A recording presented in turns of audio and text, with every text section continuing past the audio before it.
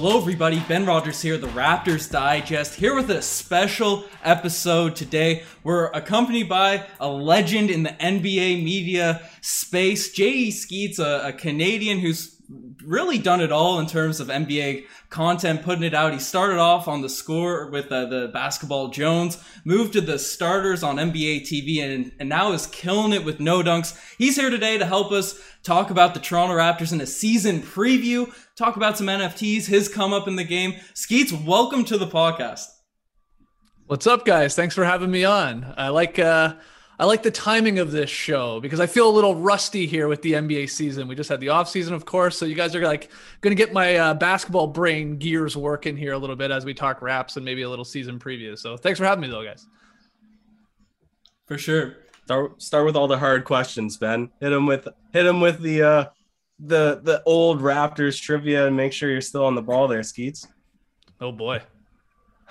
Well, we're not going into Raptors trivia. We're talking about the season preview this year, and the big thing with the Toronto Raptors this season, obviously, has been, the team had a tough, especially end of last year, end up getting the fourth pick, are a lot young, are a strong young core after losing Kyle Lowry. And what are the expectations for this team now coming into this season with, a younger roster, but still a lot of talent on the team? Are we pushing for the playoffs, or is this another team that's a couple years away from getting back to where they were, in the bubble and the season obviously prior?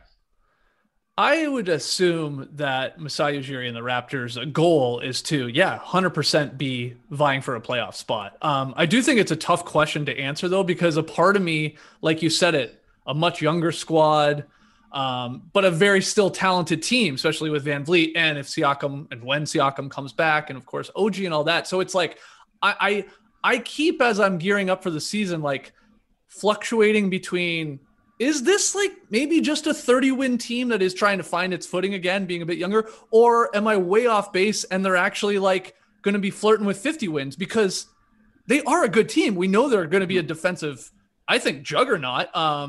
We'll see whether they can score the ball with some consistency, and how good is Scotty Barnes right out of the gate, and all these questions. Can they stay healthy and OG out there and Siakam back, like I said? So I'm really, I don't know about you guys, but I'm like, I don't know which way this is going to go this season. I'm obviously hoping for more wins, being a Raptors fan, but I wouldn't be shocked, I guess, with that other outcome where suddenly at the trade deadline, after maybe an unfortunate injury or two, Masai's like, well, let's trade Dragic, or let's really lean into the future and stuff like that. Like, I could see that being in play. So who knows? I'm just happy they're back in Toronto, as I'm sure you guys are too, back playing in Canada. Josh, I'll give you a minute to respond here in a sec, but fluctuating between a playoff team or a 30-win team is pretty insulting to the Toronto Raptors because they had 27 wins last season. They played in Tampa for the full year. The couple of games that they opened up to fans, the fans cheered for the other team. They cheered for Boston when they were there. They cheered for whomever except the Raptors.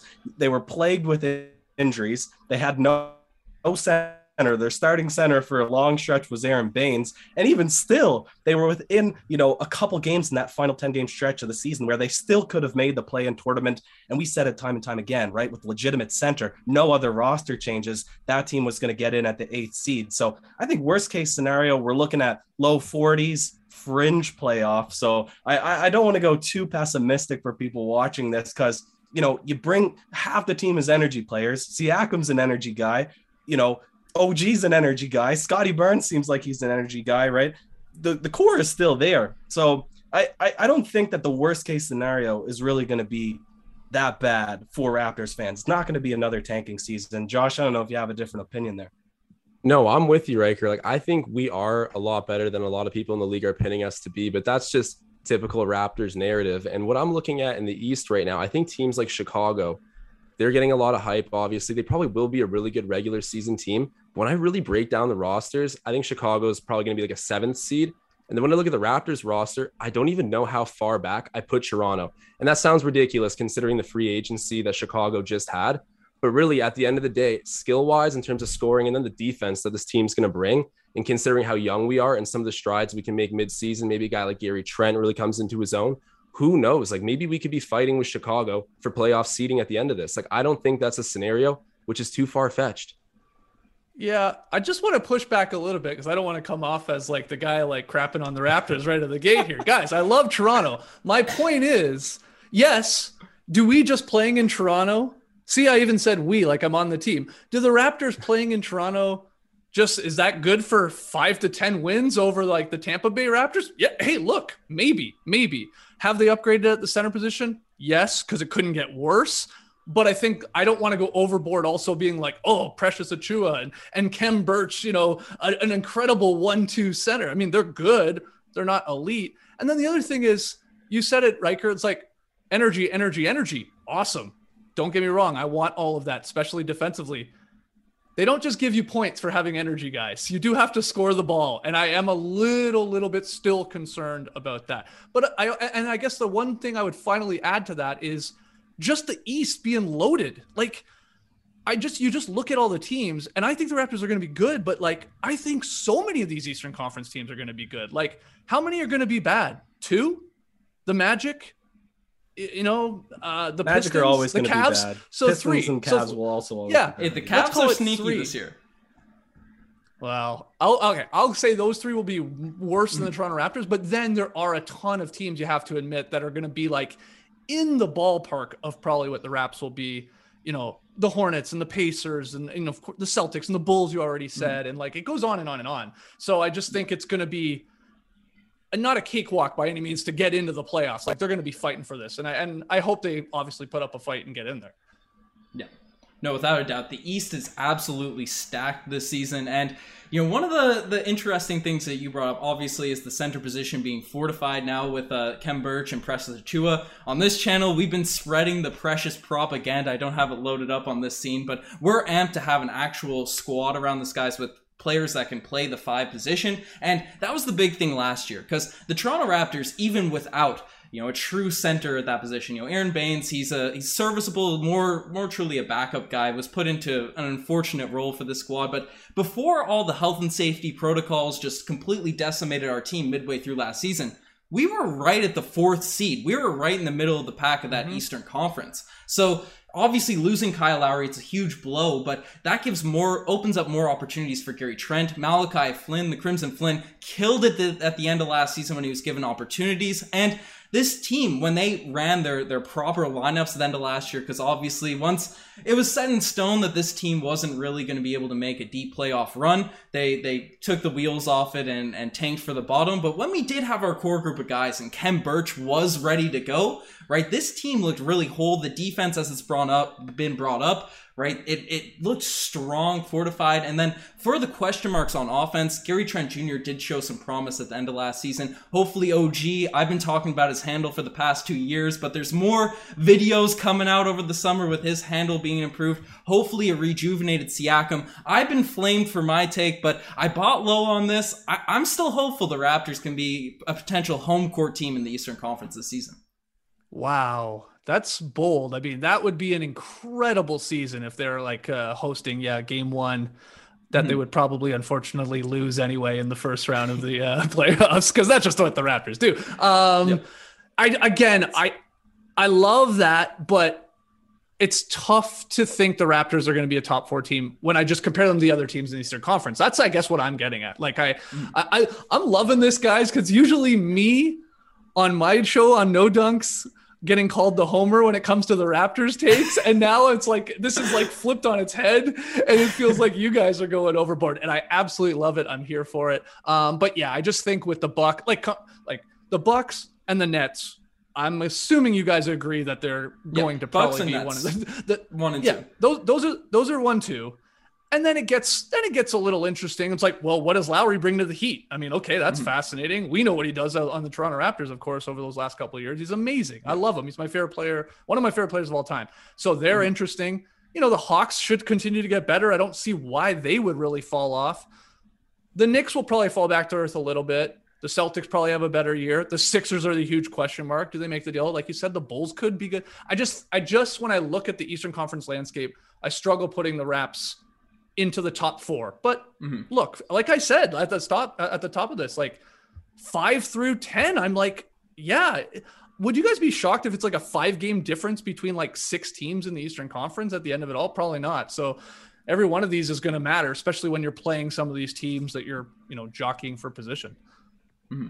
Yeah, there's a lot of question marks for sure in the East about where everything's going to settle. And I think another thing that Raptors fans are wondering in particular, and I've had my own thoughts and conflicting feelings about, on this roster, there's a lot of hope for a lot of different guys, and we got a great coach in Nick Nurse, so you never know who's going to find the right role and really exceed. Who do you think has the highest chance of becoming an all-star in the Eastern Conference this next upcoming season? Wow. That's a good question. On the Raps, you're obviously specifically asking. Yeah. I mean, I guess we're taking Siakam, of course, out of the mix because of injury. I mean, who knows exactly how long he's going to be out, but that's sort of the easy answer anyway. It's really only down to two at that point. It's either Van Vliet, who, was flirting with it, I think, for a little bit over the last couple of years, never garnering all that much support because the Raptors had, of course, better players even on the roster. So it's always tough for a team like Toronto, especially with the US market, to get three guys or something like that. So it's Van Vliet or, OG is the hope. I think we would all agree that he sort of can go to the next level. Look, we hope that he can sort of do the Siakam transition, right? Definitely. I think it's still a lot to ask for him, a little bit too much to ask for him. I'd rather, lower my expectations and get surprised, but it's between those two guys. And if I had to pick one, so I'm not sitting on the fence here with the wood up my ass, it's Van Vliet. I got to go. I would go Van Vliet. I mean, because he's possibly a guy that would be flirting with, of course, 18 and 9 now in a starting role. Maybe could I even talk myself into a little bit higher than that? Probably scoring 100%. So yeah, it'd be Van Vliet if the Raptors have a good record and Siakam's out. Like I said, he'd have a chance. Yeah, and the role that he's going into with the team, you'd expect that all those averages, just this overall floor time and role with the team, like you're saying, is just going to go up. And I think that he's ready for the challenge. I mean, everyone who's been seeing footage of Freddie right now, they're getting goosebumps seeing it. They really think he's ready to go, and I am with that fully. But my dark horse in the All-Star run for Toronto here, I'd say maybe Gary Trent. He's a guy that just looks super explosive. I know it's a bold take, but he's the next guy really on that roster where I say he could average close to 20. And if he has a really good season, he gets hot out of the gate, then all of a sudden we might have a situation where Gary Trent's our go-to shot getter. Yeah, Skeets, I want to bring it up because you talked about the JV hive back in the day on all your podcasts a lot, surrounding the Toronto Raptors. A hive has been brewing in the depths of Raptors fandom surrounding Gary Trent Jr. I still think it's pretty bold. Josh just brought it up, but whether it's all-star or not, what are all your guys' sort of thoughts on Gary Trent Jr. coming in? Because Nick Nurse has seemed to be a little bit reserved in terms of praising Gary Trent until he becomes that sort of defensive special, a guy that can play on the defensive end for this squad. Obviously, he's a bucket getter, as Josh just brought up. He can snipe it from three, shoot those middies, but obviously to get minutes on the Toronto Raptors, you need to be able to play defense. And there's been rumors or chats about Nick Nurse, made a video on it a couple days ago about Goran Dragic potentially starting over him now. So what's the path and what's the sort of ceiling for Gary Trent Jr. this season? I mean, I think the Raps are high on him, of course, with the trade of, sending Norm to the Blazers, getting him back, giving him a contract, which I think was a well-deserved contract. I don't think it was crazy. I don't know what your guys' thoughts is on that. I think it's totally fair sort of market for where he is right now, being still a young guy and the promise. And, I think I would bet on Gary Trent Jr. not making the All-Star game this year, Josh, but it's a hot take. You can convince me that through the first couple of months, he's shooting 40% from three and it takes enough attempts. And yeah, like you said, the points are there. They'd have to be on a good team in the Raps. They'd have to have a good record for him to even get consideration. It's a fascinating question about the starting role. Do you go with the vet Dragic? Do you also go with him if you are trying to trade him and build up, sort of like a desire for another team to make a move around the deadline or before? That comes into play. I don't think we should forget about that. But my gut says Nurse will stick with Trent Jr. But you're right, Ben. It's going to be hey, if you want to be out here, you got to play defense. And yeah, we got a bunch of great defensive guys, but we can't have you exploited and where it all then breaks down because we got all these, incredible switchy defenders and stuff like that. And Van Vliet's a rock at the point guard position for a defensive guy too, despite being smaller, I think. So I think he starts, but Yeah, he's going to have to earn those minutes because there's like you guys said, even there's Flynn's there too, and there are minutes that there are guys that want these minutes, of course, and I don't think Nurse is ever afraid. And this is what I love about him. Within a game or within a week or within a month, to be like, no, let's switch it up. Let's try something else if things aren't going according to plan. So I'm high on Gary Trent Jr. I don't have him making the All-Star team, but if he can, as long as he can hit the three and at least sort of dig down a little bit defensively, then that should be great. This Raptors team should be incredibly defensively. Like they should be. It'll be a disappointing year if they're not a top 5 defensive team to me. Like that's how they're going to have to win a lot of these games, I think. Mm-hmm. No, without a doubt. And I got to say, and speaking of defense, like the one prospect that excites me so much is Scotty Barnes. The guy's electric. He's huge. He actually shows a little bit of scoring flair every once in a while, but the efficiency, not quite there yet. But you see glimpses of him being a really solid two-way guy. On draft night, everyone was expecting to hear the name of Jalen Suggs. I think since we didn't and we heard Scotty Barnes, a lot of people have come down from being really upset and shocked to see that the Raptors have a plan here. He really does fit our mold. He's super good. And just from a personal standpoint, people love being around him. What was your flinch reaction when they announced Scotty Barnes at 4th overall? I'll admit that I didn't have much of a reaction in the sense, like, I don't pretend to be a college expert. I don't follow college basketball all that much because, our show is about the NBA and we're locked in and watching as many games as possible. I, of course, know the top guys and sort of know their their strengths and weaknesses. But yeah, the chatter was they weren't taking him. And it suddenly was like, what? This guy? Can he score? Can he shoot? We know he's great defensively, but that is all gone. You're right, Josh. Everybody loves this kid.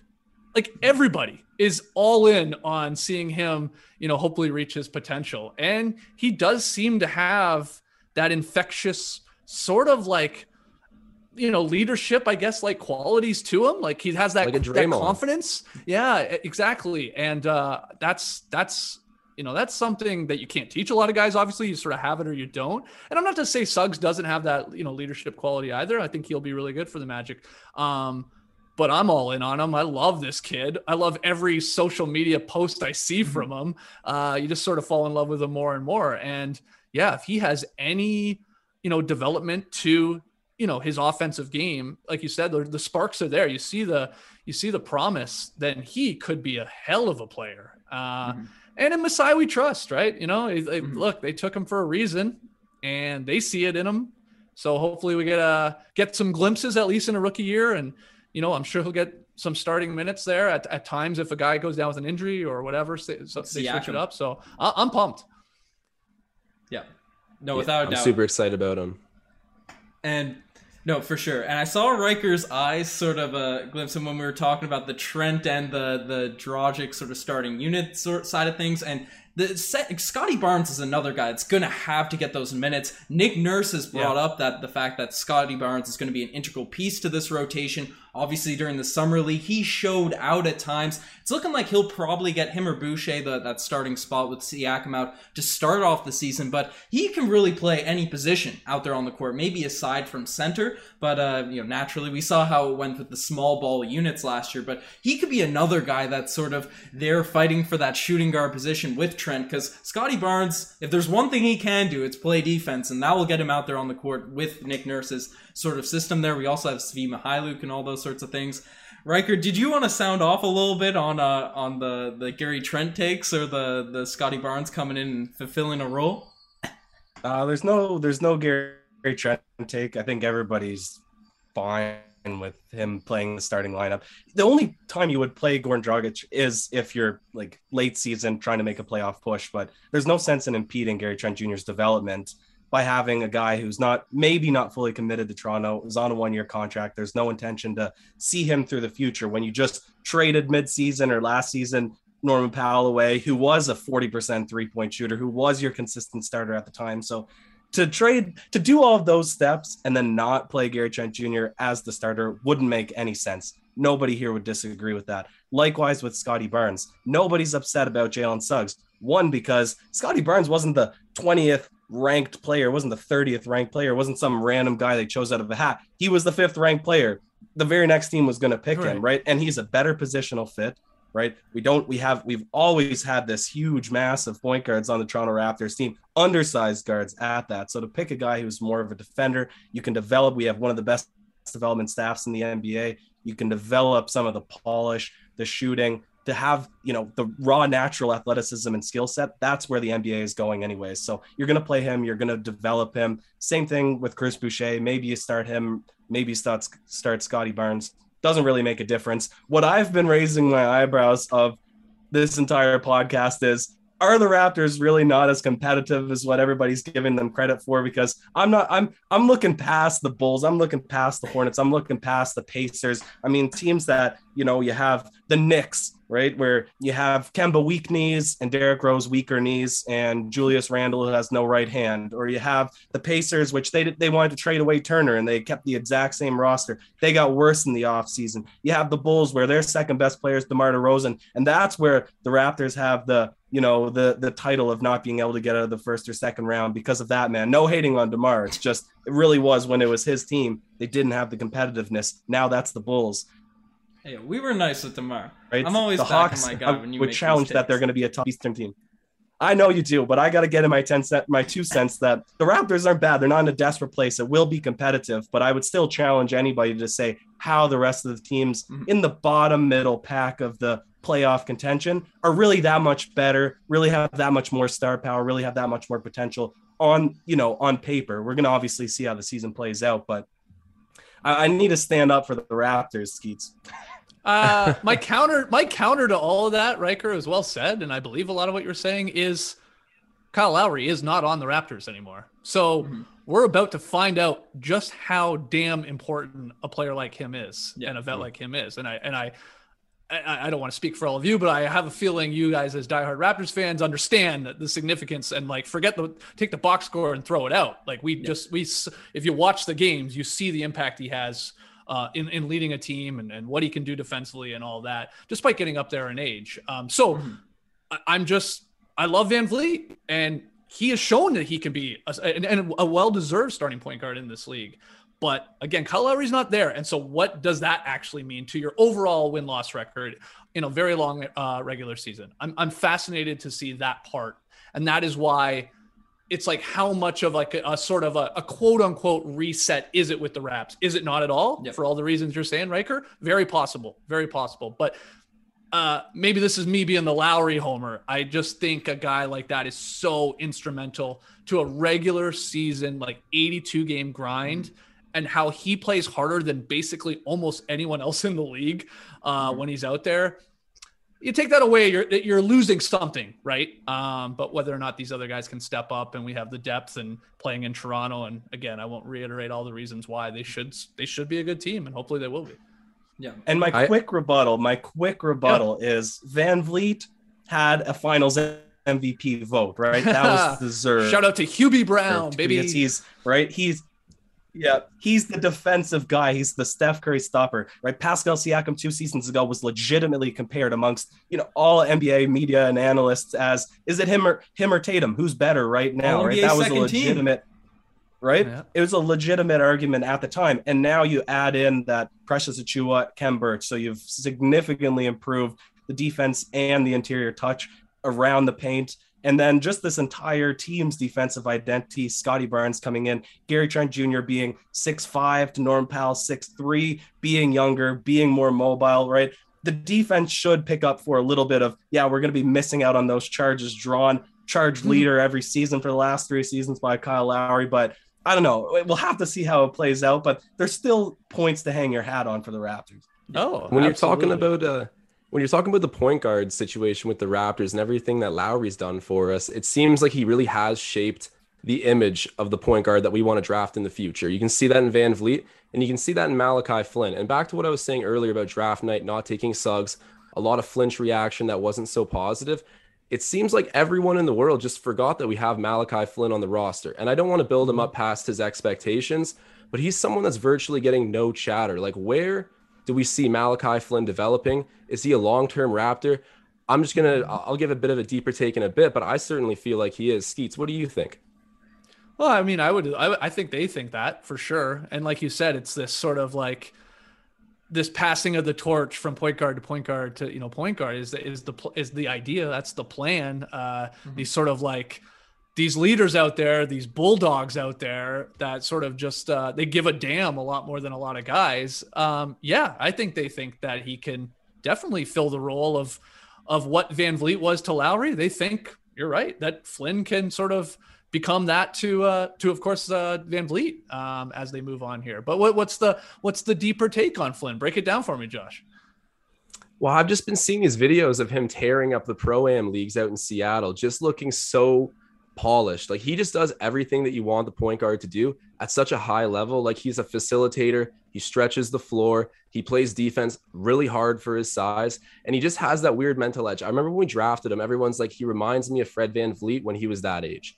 And I know that's, again, we're building him up past what his expectations should be right now. But I agree with what you kind of said there. We are sort of passing the torch, and maybe one day we have this weird farewell with Fred that's really bitter and we need to move on. But then Malachi Flynn's the guy. I honestly don't rule out that situation that Malachi could become, this team's point guard and really be his team one day. But that's a crazy expectation. I just have a lot of faith in the kid, and I love his work ethic. I do have a question for you guys, and I'll throw it at you first here, Riker.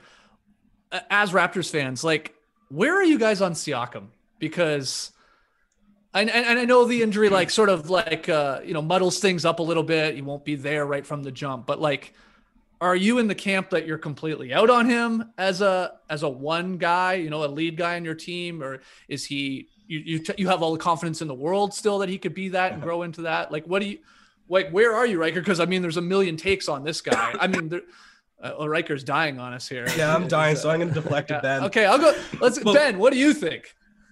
Well, Riker, pray for Riker, guys. He's powering through this podcast here. But Riker and I sort of had this similar sort of opinion on Siakam, right? 2 years ago, pre-bubble, right? He didn't touch a basketball for an entire 3 months during that break. He couldn't get access to a gym. It's well noted. And during that time, Pascal Siakam was looking, as Riker brought up earlier on this pod, a legitimate second All-NBA second team player, was being compared to Jason Tatum, these level of guys before those playoffs hit, right? Came back visibly out of shape, just wasn't locked in during the bubble, and it's tough. We saw it with Paul George, we saw it with a lot of guys during the bubble season. It was just an unfortunate time for different players, and Siakam just didn't have the opportunity to sort of get his game underneath his belt during that time off, right? Comes into next season, right? Still getting his legs under him, right? And slowly as the season went along, he was obviously memed for those missed game-winning shots and the spins and all the jokes and all that,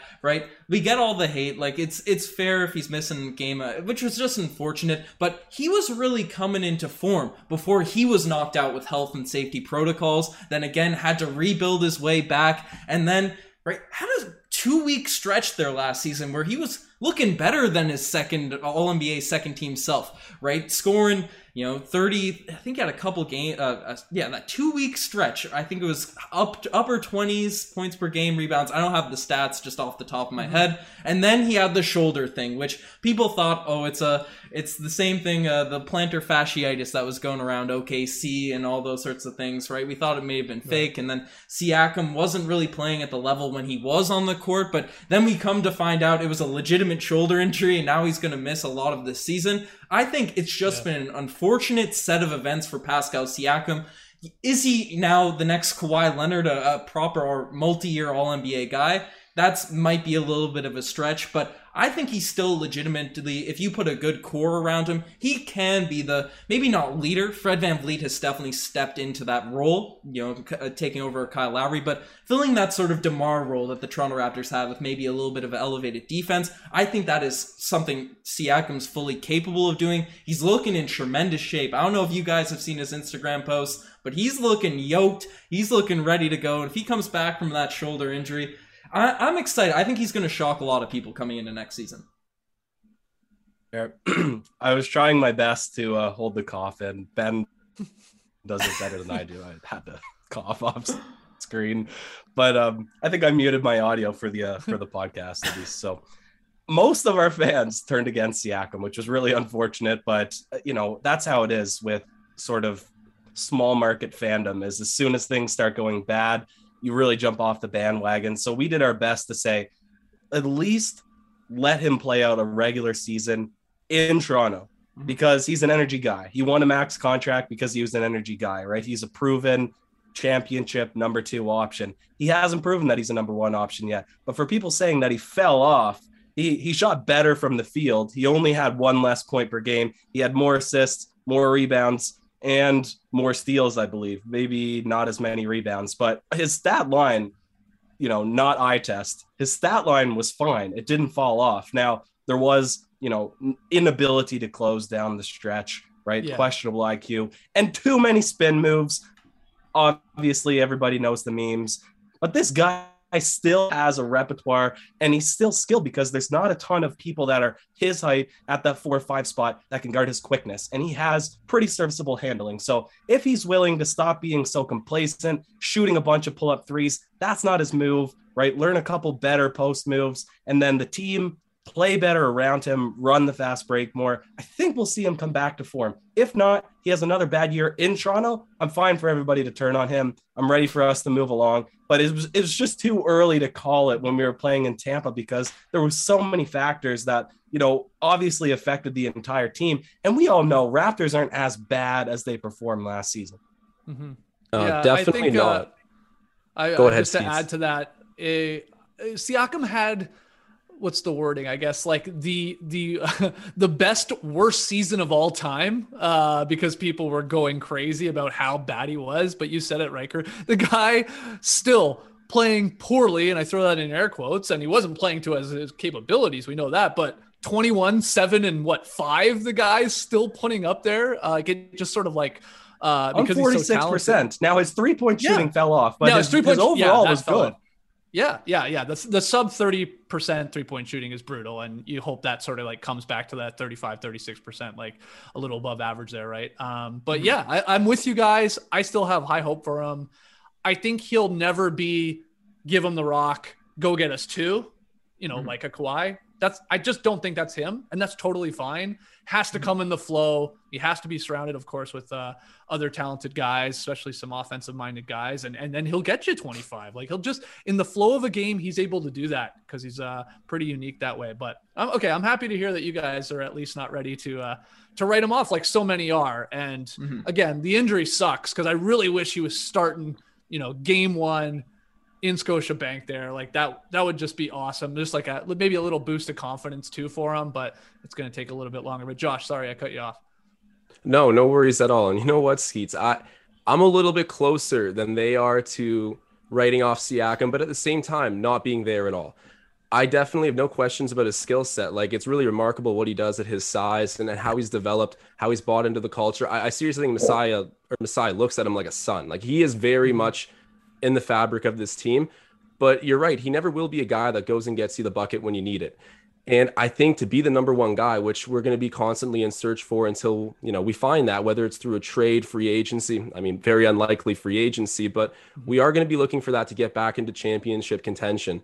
And I think that what separates Siakam from being that dude is just he doesn't seem to get mad. He doesn't seem to take things personally and get fired up. He seems to get a little bit visibly concerned.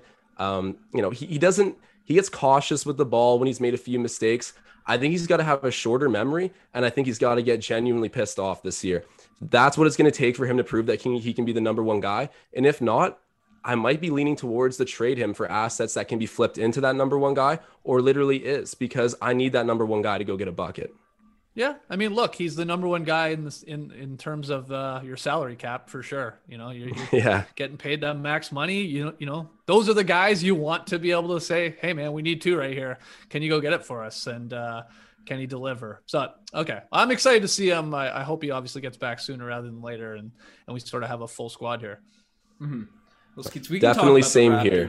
Probably for hours on end. But I want one question to let you sound off before we maybe transition to a little bit of talk on the NFTs and your come up really, really quick. But on No Dunks, you're talking about the entire league. You want to bring the heaviest points, right? The Siakams of the world, the OGs, the big players on the Raptors. If you're talking about the team, I know you kind of held back when the team was tanking last season. Didn't want to talk about the team too much last year, but what are the deep cuts? What's your main deep cut for this team? Who are you most excited about that you can't necessarily sound off on night in, night out? on your podcast, which is tremendous. Definitely check it out. No Dunks on YouTube. I'm plugging it here for you on this. But, the Raptors brought in, they have a really interesting sort of end of the bench right now, right? Delano Banton, Ishmael Wainwright, people are comparing to PJ Tucker, Yuta Watanabe, Shvi Mihailuk, right? Who's getting you excited at the sort of end of the bench for this Toronto Raptors team? Oh my God, Watanabe for sure. I love this guy, man. I love him. I love, again, you talk about energy guys and guys that seem like they'd be really just fun to like hoop with, you know what I mean? They're like those guys that you're like, oh, I want to run with that guy because like he's gonna never stop moving. He's gonna move the ball. He's gonna try his ass off at least defensively. Yeah, it'd probably be Watanabe. I don't think we ever talked about him on our show, and besides him getting dunked on by Anthony Edwards, and that's it. But I watch a lot of Raptors games, so anytime he's out there and he's trying to earn his spot, yeah, I'm cheering for him. So. He won't be coming up, I'm sure, a lot on our show this year, but yeah, that's my answer. What are you going to say, Riker? You're bringing up old wounds because not only did he get dunked on, but he got benched for like 10 games after for getting dunked on. Yeah. And wasn't warranted. Yeah, he was made sent for a to nice the top shadow shot realm. moment. Yeah, well, that's a little transition into there. Right? Yeah. NBA Top You like Shot. that? Yeah, I did like that on you're purpose the for you, Ben. professional, you know what I'm saying? Bringing it in, these quick transitions there. But obviously, you and Trey do a really good job. It's just opening packs, having some fun segments and stuff. What are your thoughts and what's getting you excited about the NFT space, specifically surrounding the NBA? Oh, I mean, I was trying to think about it the other day. I haven't even been doing this for a year. Top Shot just celebrated their own like 1 year anniversary, but I wasn't in on the beginning. I came in, I think around February, late February is when Trey told me about it. And I was like, what is this? Why would anyone ever do this? The classic, like I could just go watch a YouTube clip. I don't need this. But the more I thought about it and then when I realized that the NBA was attached to it, I was like, hold on, there's something more here. Like the NBA does not just attach their names to like anything here. So of course I went and got a Lowry moment. That was my first moment. It's a weird one where he like sort of soccer throws in a 3-pointer from like 35 feet I think it's against the Wizards, if I remember correctly. Yeah. It's a funny moment. It's like, it sort of makes you laugh, but it's a weird Lowry moment. So anyway, that was my first one. And then, yeah, Trey and I were like, well, this is sort of fun. This is sort of cool. Like, why don't we make a little spin-off show about this? The best part is ripping packs, just like it was when we were kids, like ripping actual physical packs of cards. But you just do it digitally now. And so we do that. And, lo and behold, a couple months later, this thing has exploded and blew up in popularity and sort of feels like everybody's got a Top Shot account now, which is really cool. But yeah, to answer your question, it was a real like gateway drug for me though. Like I got into Top Shot and then suddenly I'm like buying other NFTs and like minting things and like learning about all this. It's just been really fun to sort of learn about the blockchain and find things that I like and find communities that I like too, like the All-Star Freaks and stuff like that. So that's a huge part of it too, is a community aspect, I think. But yeah, just enjoying it, I guess. I mean, it's the end, like with Top Shot, it's NBA highlights. Like I love the NBA, like it's fun to me. And also I'm a weird, I don't know, maybe I'm not weird, but I'm one of these people that I like to collect things, but I hate having things. And I know that seems really contradictory, but I do not like having a lot of just like clutter or things in the way. Like when we collected cards or people that collect shoes or whatever you collect, right? It's usually a physical thing and it takes up space. Well, I don't like that.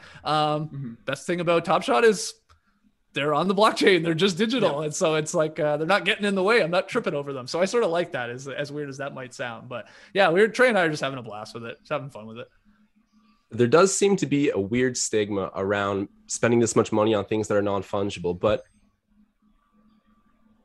take into account that you own this thing and it's verifiable. And really, if you own a card, how many people get to see it? I know you can post it online, all of that, but to have it on the blockchain to public access where you'll never have to worry about being damaged. And the big thing with NFTs too, the creators getting money back.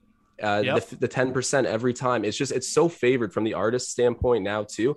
And when you consider that the Facebook, they might be implementing an NFT marketplace at some point, which will happen with Instagram too. All of a sudden, these things will be and almost like, a digital flex, right? Like when people can show off NFT possessions on their social media accounts. All of a sudden, it's like buying Gucci for your Instagram. You know, that's not how everyone's going to look at it, but it'll be a very big collector's draw. And I love what Top Shot's doing. Obviously, they're moving into the NFL too, which is just going to reach in and grab all of America. I think it's bound to blow up. And projects, like you said, All-Star Freaks, deserve a ton of respect for what they've done with community and making that the selling point of the entire project. Like the unique one-of-one projects, they seem to be sitting back to these big 10K projects that are being done. But I still think that the one-of-ones will have a very long lifetime in the space and be deemed as classics. Like, what's your opinion on that? Are 10Ks more of a fad, or are these one-of-ones, you know, do you think they're timeless like I do?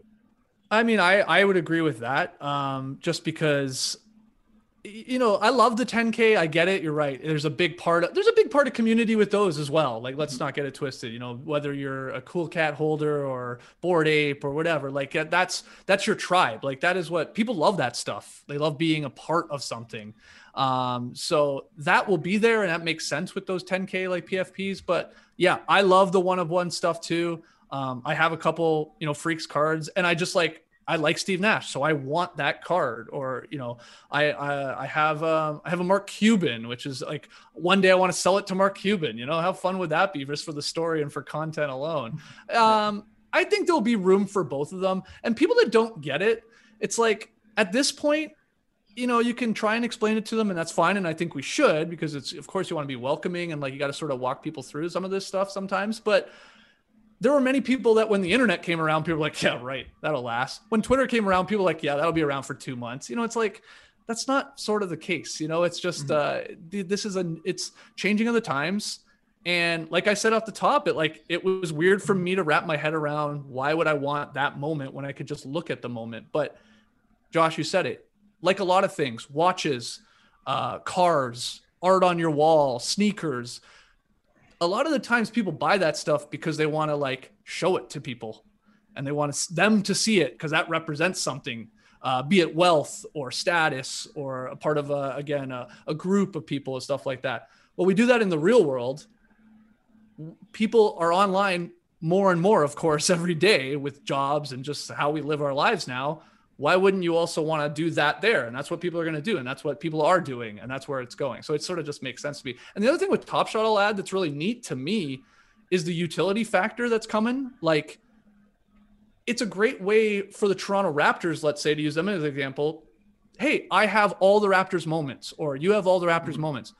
Well, that means you're probably a fan. Like, that is like proving your fandom to that team, you know, like really no different than maybe them having stats of you buying all their t-shirts and all that stuff. They have that too, but like, this is like hey, look at me, I love this squad. And now they can like reward fans with jerseys and tickets. And like, that's where this is going, like for sure in the, I think the sports collectible game, just like this unbelievable tying of the digital moment, the NFT, with real life objects or opportunities or games or stuff like that. And I think that is really, really cool.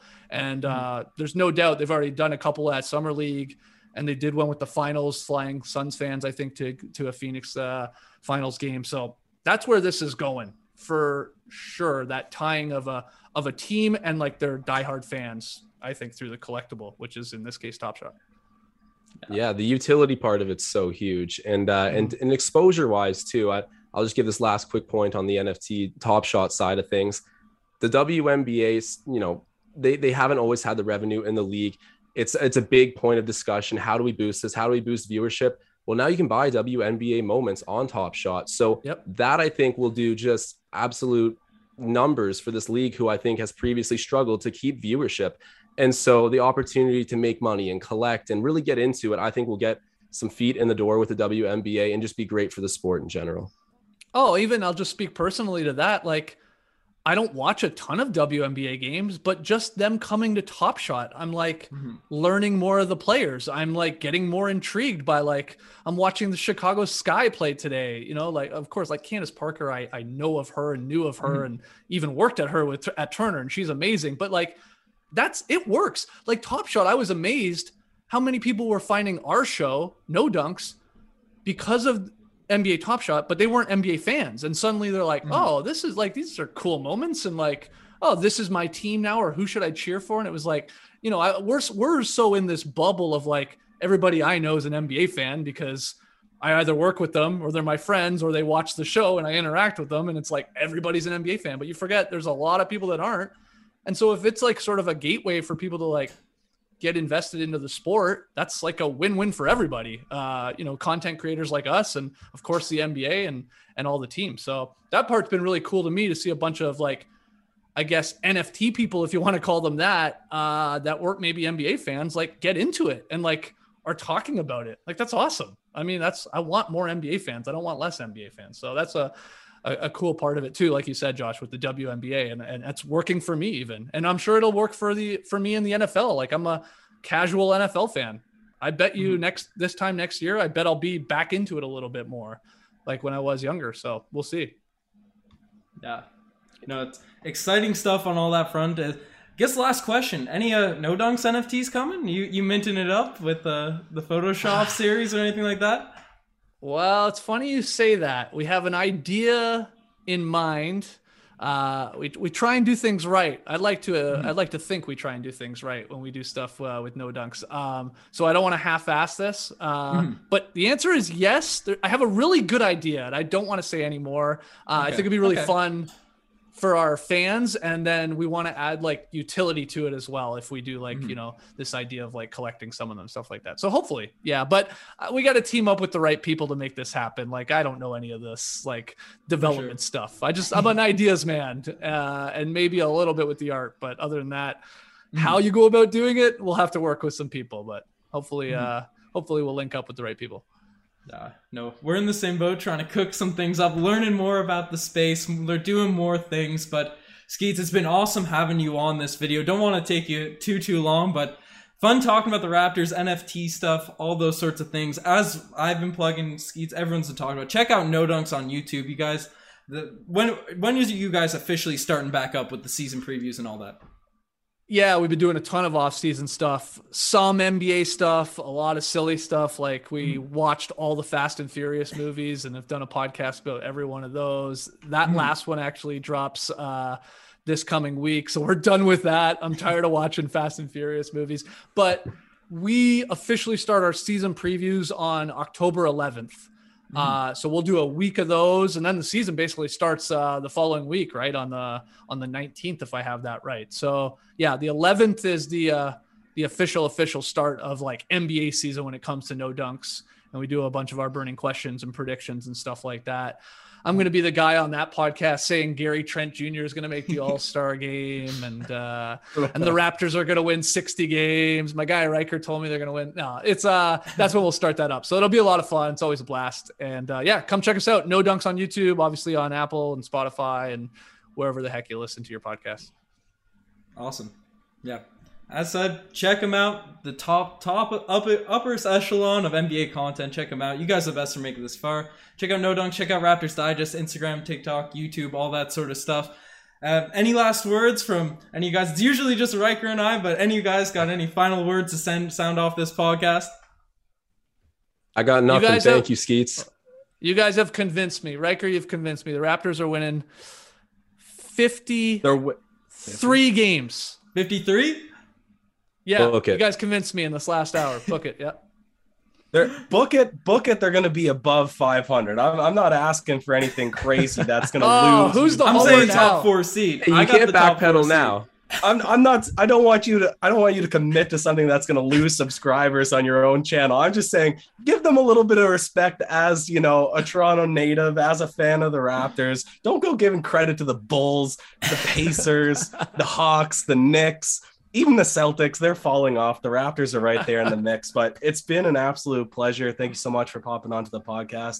I'm just going to sign it off the normal way that I do. Cheers.